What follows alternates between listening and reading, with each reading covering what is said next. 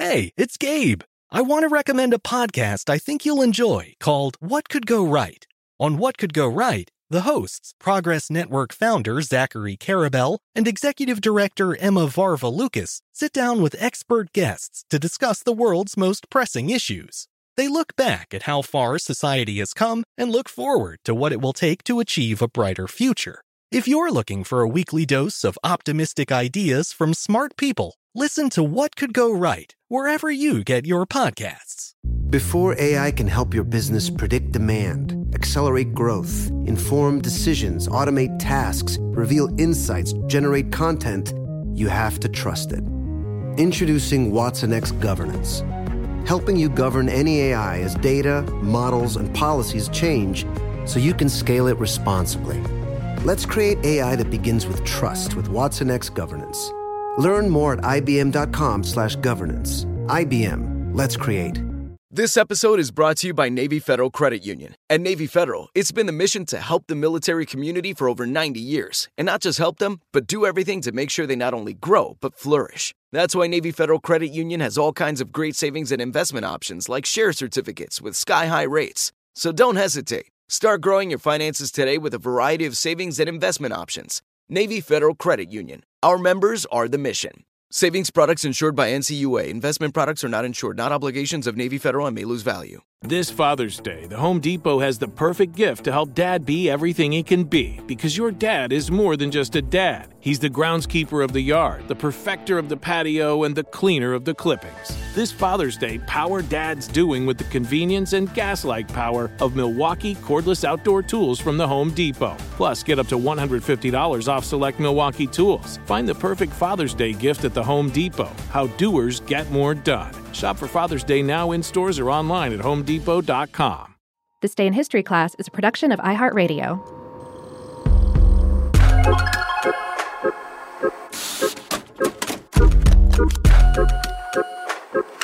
Hello, and welcome to This Day in History class, a show that proves it's never too late to make history.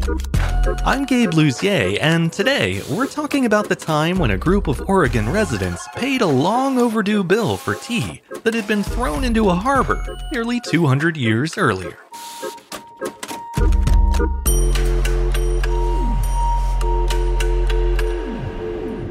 The day was October 19th, 1961. A London tea company accepted a check for $1.96 as partial compensation for the Boston Tea Parties. The money was collected from 17 residents of Jackson County, Oregon, and handed over to a representative of the Davison-Newman Tea Firm. The company was one of several British tea merchants whose goods were thrown into the Boston Harbor during the American Revolution. At the time, the company's founders had sought restitution from King George III for £480, but their request went ignored, and they never recovered the damages. 187 years later, that injustice still didn't sit right with the residents of one Oregon county, and they decided to do their small part to make things right at last. After adjusting for inflation, they determined that Davison-Newman were owed $4,966 for the long-lost shipment. They divided that figure by the then current population of the United States, and then calculated the proportionate share of Jackson County residents. That sum only amounted to $1.96, but the company appreciated the gesture all the same.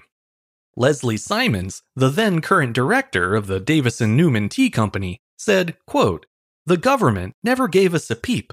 Bostonians simply smiled. But Jackson County, oh, they are fine folk." The first and most famous Boston Tea Party took place on December 16, 1773, in Boston Harbor. That night, under the cover of darkness, a group of 60 or so colonists disguised themselves as Mohawk Indians and sneaked aboard 3 British tea ships. These Sons of Liberty, as they called themselves, used axes to smash open 342 wooden tea chests, property of the British East India Company. They then proceeded to hurl that tea overboard, all 46 tons of it. Contrary to popular belief, the Sons of Liberty's midnight raid was not a protest of a high tax on tea. In fact, just the opposite. The British government had tried to prop up the floundering East India Company by granting it a monopoly on the American tea trade. But when Dutch traders began to smuggle in tea at a lower price, Parliament responded by passing the Tea Act of 1773. That bill greatly reduced the tax on tea paid by the East India Company, allowing it to undercut its competitors' prices and effectively reclaim its monopoly. The bill also empowered the East India Company to sell tea directly in the American colonies, cutting out the colonial merchants who had previously acted as distributors. That loss in revenue wasn't taken too kindly, and the Tea Act became yet another example of the British government overreaching its authority. The colonists' anger came to a head with the Boston Tea Party on December 16th, but it didn't stop there. In the months that followed, many other seaports held tea parties of their own, and on March 7, 1774, Boston staged its second such event. It was on that occasion that 16 chests of fine tea belonging to the Davison-Newman Company were broken open and thrown into the waters of Boston Harbor. The company's founders, Monkhouse Davison and Abraham Newman, kept scrupulous records of every shipment they made. They presented that evidence to George III and asked to be reimbursed for the 480-pound loss of their tea, but the Crown declined to pay. The firm lost hundreds more cases of tea and other such incidents, but the appeals for those claims were similarly rejected. And so it went for 7 generations of the company, until 1961, when a Jackson County delegation decided to make amends. The campaign was spearheaded by a Mrs. Bert Free, and was endorsed by the mayor of Medford, the largest city in Jackson County, Oregon. On October 19, 1961, Mrs. Free presented a check for $1.96 to Leslie Simons, the director and spokesperson of Davison-Newman. The money was accompanied by a letter of explanation from Medford Mayor J.W. Snyder. In his note, Snyder apologized for the behavior of his East Coast ancestors, saying that in those days, the region, quote, could hardly be considered civilized. He added that the people of Jackson County, on the other hand, were, quote, highly civilized and willing to pay up. For his part, Leslie Simons hoped the gesture would inspire other Americans to finally pony up for the Sons of Liberty's bill. In a public statement, he said, quote, "We are very grateful to the good people of Jackson County. Now we are waiting to hear from the rest of Oregon's counties and from the other 49 states." Davison-Newman and Company never received another direct payment from the public, but the company continued to operate for the rest of the 20th century and even into the 21st.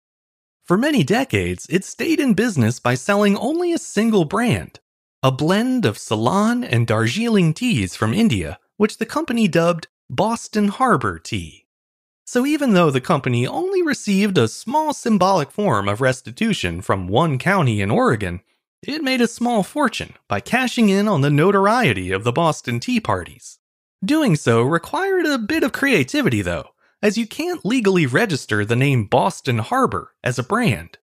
The solution, according to Leslie Simons, was to bastardize it by making a sound-alike name. Hence, if you track down a bag of Davison-Newman's now discontinued tea, you'll find the official registered name printed in small letters beneath the words Boston Harbor Tea. It's spelled B-A-W-S-T-O-N-A-B-A, or as the locals might say, Boston Abba. I'm Gabe Luzier, and hopefully you now know a little more about history today than you did yesterday.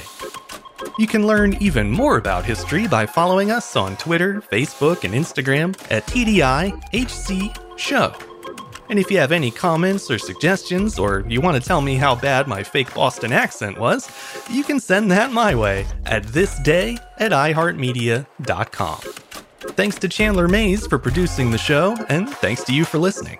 I'll see you back here again tomorrow for another day in history class.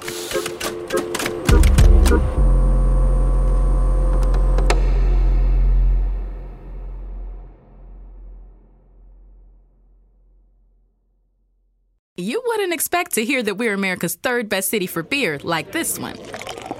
Or home to vibes like this. And this. It might surprise you that we're top 10 for immersive art that's like, whoa. And, not to mention, we have one of the top zoos in the country.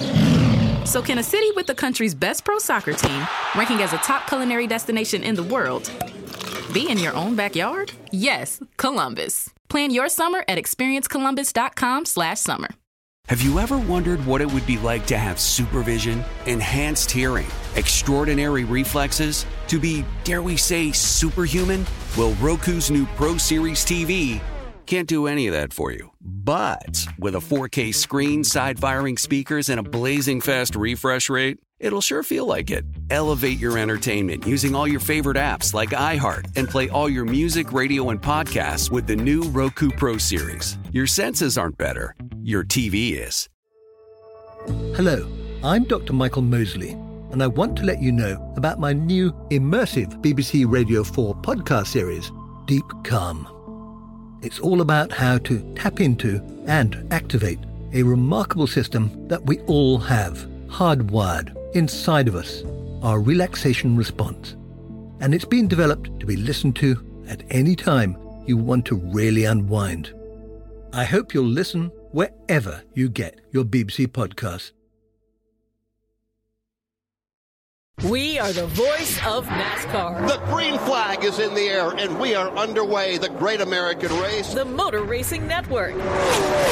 NASCAR Cup, Xfinity, and Craftsman Truck Series Racing live on your hometown radio station and MRN or NASCAR.com. Martinsville, Talladega, the Chicago Street Course. We have the side-by-side action and last lap passes for the win. Photo finishes. Ryan Blaney will win. The voice of NASCAR, the Motor Racing Network.